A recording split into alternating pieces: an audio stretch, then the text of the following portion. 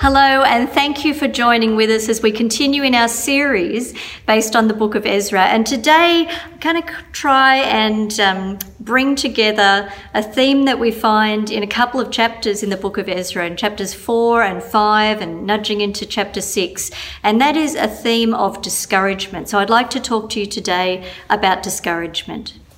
I read a story about the Hayden Planetarium in New York. They had invited expressions of interest from people who were interested in going on a space mission to another planet. And they were amazed to receive 18,000 applications from people who wanted to jump into a spaceship and go to another planet, or at least to express interest in such things. A team of psychologists looked at the applications and they came to the conclusion that the vast majority of people had expressed interest because they were dissatisfied with their lives and were hopeful of building a new life somewhere else. Discouragement, has a vast company of us who feel discouraged at some point. And this has been a really discouraging year, 2020. Not just for individuals, but for organisations, for churches, for missions. I read in church history about another gentleman who had experienced discouragement. His name was David Brainerd. He was a missionary in the 1700s to the Native Americans, and he kept a journal and he expressed his discouragement in it. He was making little headway. For the first 2 years, he wrote at one point that his prospects, he thought, of winning converts to faith in Jesus Christ were, he said, as dark as midnight. 3 years into his work, there were some converts. There were about 150 Native Americans who converted to faith in Jesus Christ.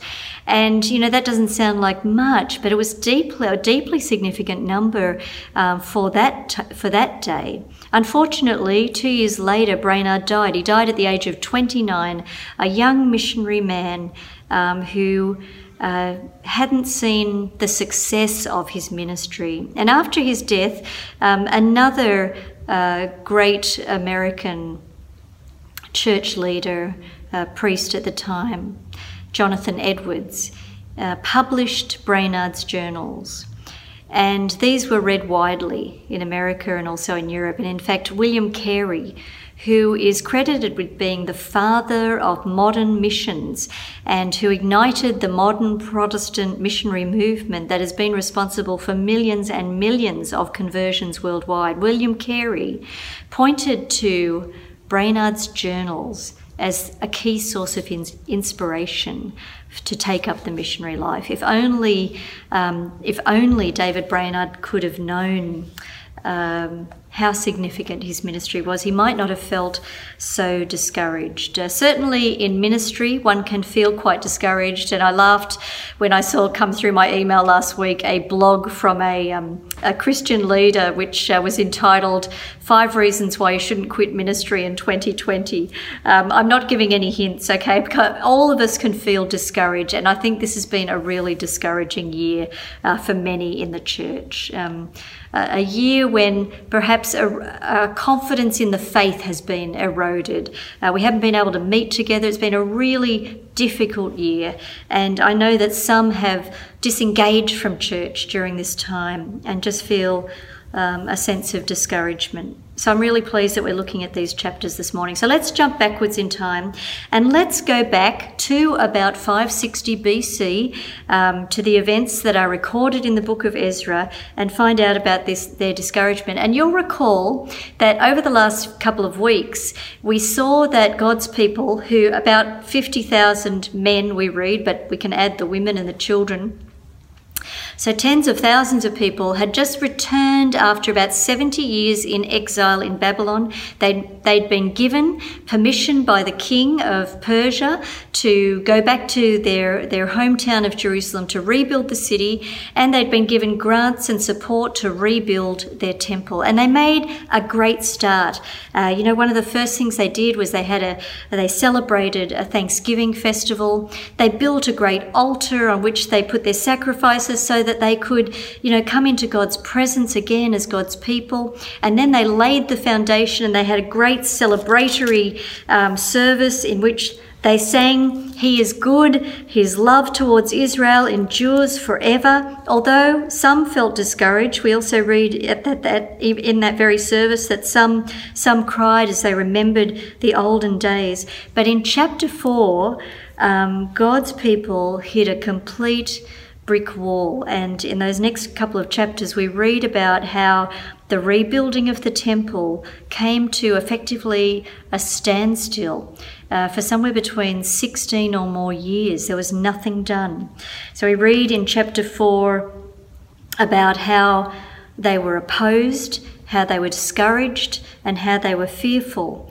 And the discouragement and opposition came in various ways. At the start of chapter 4, we read that some people came, the enemies of Judah, in fact, came and offered to help. It was a dubious offer, a fake offer of help, which was rebuffed by God's people, who said, "No, we alone will build the temple for the God of Israel, as King Cyrus has commanded us." But as I read that, I could imagine, being a church leader myself, I can imagine the discussion that probably went on among God's people, with some saying, no, we should accept any offer of help, any resource is a good resource. We've got such a big work to do. But that first offer from God's people's enemies was rebuffed. But when it wasn't successful, they used other means. And so we read in Ezra chapter 4, "Then the peoples around them set out to discourage the people of Judah and make them afraid to go on building." They set out to discourage them and to make them afraid. They bribed officials to work against them and to frustrate their plans during the entire reign of Cyrus, king of Persia, and down to the reign of Darius, king of Persia. It's one sentence, but it's describing about 16 years of opposition, of fear, and of discouragement. If we read in chapter 5, we read about a particular individual, the governor, Tattenai, who he and his colleagues opposed the rebuilding. They opposed God's people. They would make lists of names of God's people who were at work on the building. They would write letters to the king, threatening, really saying that the rebuilding of the city of Jerusalem and of the temple of God was actually a threat to national security. And as I read that, I thought, so it's not a new thing for God's people to be considered, an evil influence in society. And their discouragement was successful for a very long time. Well, let's jump forward today, when I feel like God's people have been discouraged as well. It's been deeply discouraging not to be able to meet in person for our worship services together. In our own church, we haven't met since early March. And, it doesn't even seem to help much that it was necessary. We've been restricted in our meetings by the government. To be honest, our church stopped meeting a week before that government announcement. And it's a needed thing. We can't meet together because it spreads this terrible coronavirus. We're trying to stop the pandemic by not meeting together. But nevertheless, the sheer length of time that God's people have not been able to meet together is discouraging. It effectively means we have the task of rebuilding ourselves when we do come back together. Any lengthy separation will have a detrimental effect. You separate a married couple for such a long period of time, and it will have a detrimental effect. So just the very length, please God, let's get a vaccine as soon as we can, and let's start meeting together as soon as it is safe to do so. But in amidst all of the government restrictions on the meetings of churches has come really some value statements which have been discouraging to us as well. We've been defined as non-essential. We are less essential As far as our government's concerned, we are less essential than hairdressers and liquor stores. And in the last roadmap, which was released by our state government about public meetings of churches, we were in that last little box, in the same little box as brothels, about, being the last that can start our public meetings together. So as necessary as it may be not to meet, those value statements about the church have been deeply discouraging. There's no way of denying that. It's been a year in which people have been able to speak with such disdain about churches too. I have a friend in Melbourne who is a very firm atheist. They grew up in a Christian home, so they know all the little knives to put in. And they've been sending me texts. So when it was announced that 20 people could meet together outside with a religious leader for a service, they texted me and said, do that many people still want to go to church? ? And on another occasion, when church meetings were described as dangerous, they texted me and said, quote, churches are dangerous places for spreading all sorts of things after all, to which I replied, laugh out loud, yes, of course, dangerous ideas mostly, I guess, ha ha. But even before the coronavirus led to some discouragement for the church, there's bigger things at play in our society that have been discouraging to Christians, and these have all just stacked on top of each other. So, even before the pandemic hit, the growth of pluralism in our society has been discouraging for Christians. Christianity is no longer the dominant belief system in our society. Society is diverse, and religion has been reduced to just a personal choice. And altogether, we don't have a sense of there being objective truth. And things like this actually make it very hard for us even to speak to our friends about our reasons for believing in Jesus Christ, that loss of the valuing of objective truth, and being pushed to the fringes of our society. But let's not blame other people, because we, the people of God, have made mistakes as well. And one has been, and perhaps this is very true especially of evangelical Christians, we have defined ourselves, we've made ourselves distinctive by our beliefs rather than our lifestyle. We made a false dichotomy.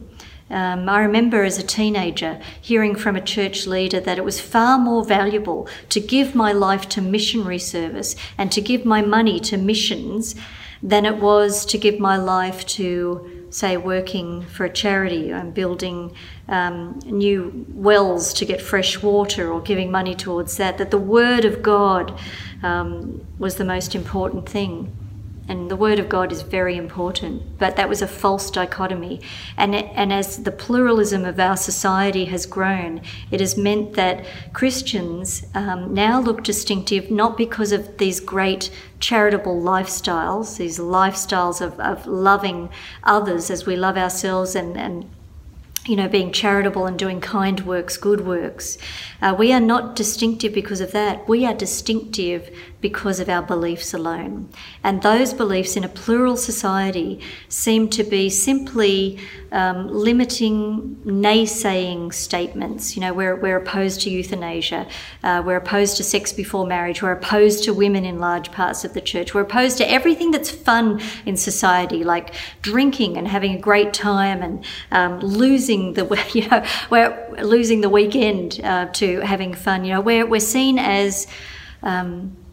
as the naysayers. We're distinctive because of our beliefs rather than beautiful lifestyles of loving other people. So we've got some ground to regain, and that's discouraging. American blogger Scott Higgins wrote in a blog that he listed those, and then he also added, and he said also, no one wants to speak about hell anymore. We're a little bit embarrassed as Christians about the doctrine of hell, and it was embarrassing, the hellfire and brimstone preachers that you'd see on TV and so on, the Bible thumping preachers and so on, but in simply not speaking about what we understand about hell for so long, being a bit embarrassed by it, it means that is certainly no motivation to us anymore.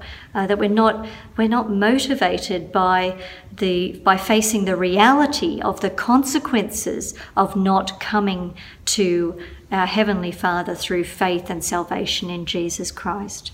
We can add to that as well, and I'm sorry, like such a long list, we can add to that as well our systemic failures as an organisation. So large organisations, including the church, have made failures in appointing ungodly people to positions of power and allowing them to maintain those positions even while they misused that power. It hasn't just happened in the church, but it has happened in the church. And that means we've got a lot of moral high ground to regain. All of those things add up to discouragement. All of those things add up to, well, quite a long list of discouragement, and discouraging things even before COVID-19 hit and where we're restricted from being able to meet together. God's people have been opposed and discouraged and have acted badly before any of this hit us. So like the people of Ezra's day, it feels like we face this big wall of discouragement. We're not called to the task of rebuilding the temple, but we're called to the task of building God's kingdom. And we have this big wall of discouragement that we need to get up and over. How can we do that? Well, let's go back to the book of Ezra and see what managed to get them out of the terrible situation, the discouraging and fearful situation that they were in, this lack of confidence in rebuilding.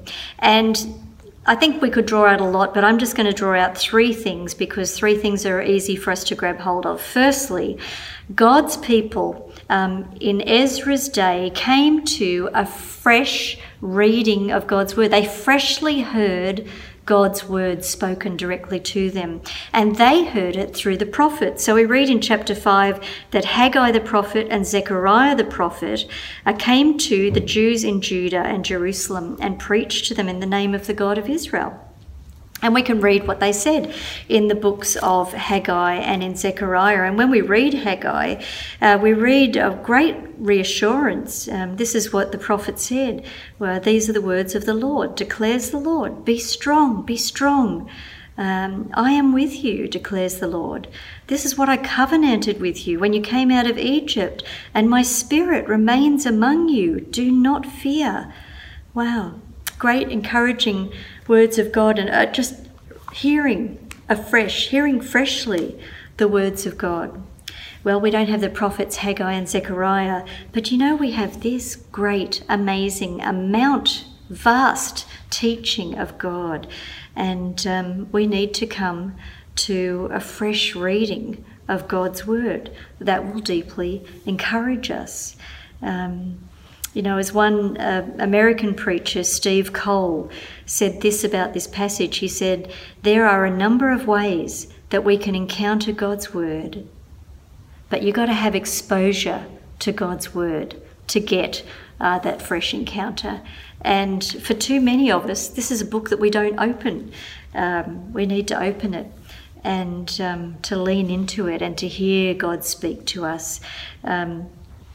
Someone was saying this week, a colleague of mine that I was having in yet another Zoom meeting, they were saying how, when they were a young Christian person, they felt like God was speaking to them in a loud voice, loud and clear, and they'd open up God's word and they'd hear God's word to them, and it was just clear and as if it was being yelled at, oh, you must do this, this is the next step for you.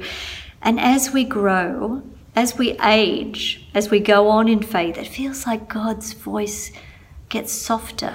It becomes what Scripture calls that still small voice.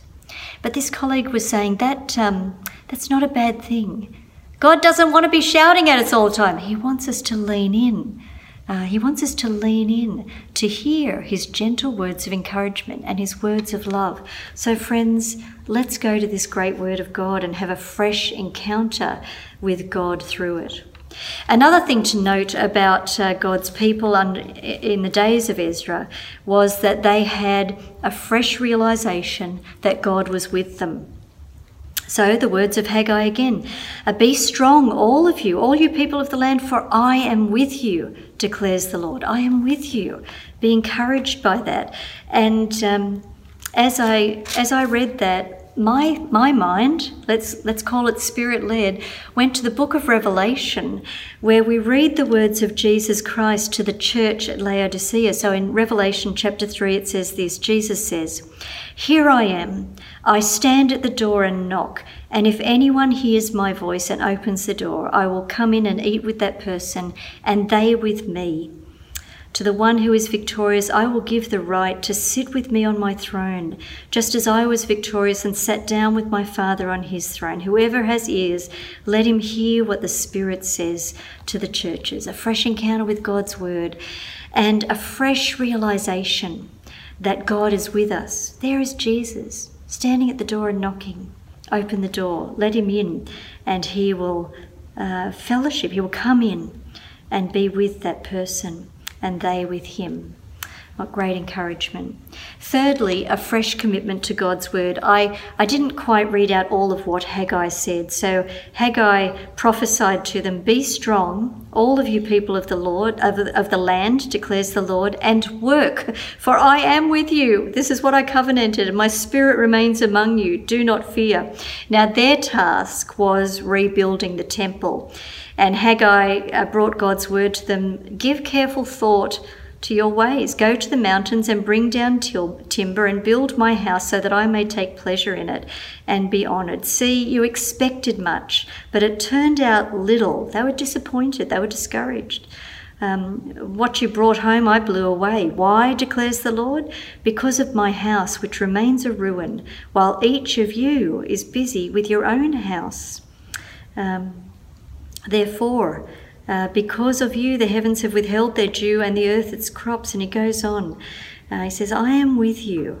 And they came and began to work on the house of the Lord Almighty. There was a criticism that they were caring for themselves. They were all resettled and living in houses that were all panelled nicely, but there was God's house unbuilt. And so they had a fresh commitment to the work of God. Now, as I said, we don't have to rebuild our church buildings, thank God. But we are called to the building of God's kingdom. And as we return to meeting face to face, we will need not only to rebuild our churches, in that spiritual sense, to rebuild our worshipping community together, to rebuild who we are as God's people, but to go on in God's work as well, in spreading the good news of God's kingdom, in spreading the good news of God's love, in spreading the good news of salvation in Jesus Christ. And we're going to need everyone to pull together, to volunteer, to minister to one another and to others in our community. So a great challenge. Well, discouragement. You know, there is a quite common, I came across it in a number of places, this story told about Satan having a garage sale. And he lays out all of these tools that he uses with their little price tags. And these tools are things like malice and envy and lust and hatred and lying and pride. And they've all got little tags on them so you can buy them to use those tools. And then there's another table where there's a really worn, old-looking tool, but it's got a super expensive price tag on it. And someone says to Satan, you know, what's that old tool there? And Satan says, well, that's discouragement. And they say, well, why is it so much dearer than all the others? And Satan replies, he says, well, with that tool, with discouragement, I can get right into someone's heart. I can do that in ways where all these other tools fail, but discouragement gets me in. And once I'm into someone's heart, I can do all sorts of damage. And you know what? I use this on almost everyone, and very few, almost no one, realise that it belongs to me. What a startling story that is to ponder. That discouragement is one of the most valuable and most havoc-wreaking tools that Satan can use in our lives. So to conclude, are you feeling discouraged in your faith, or more generally?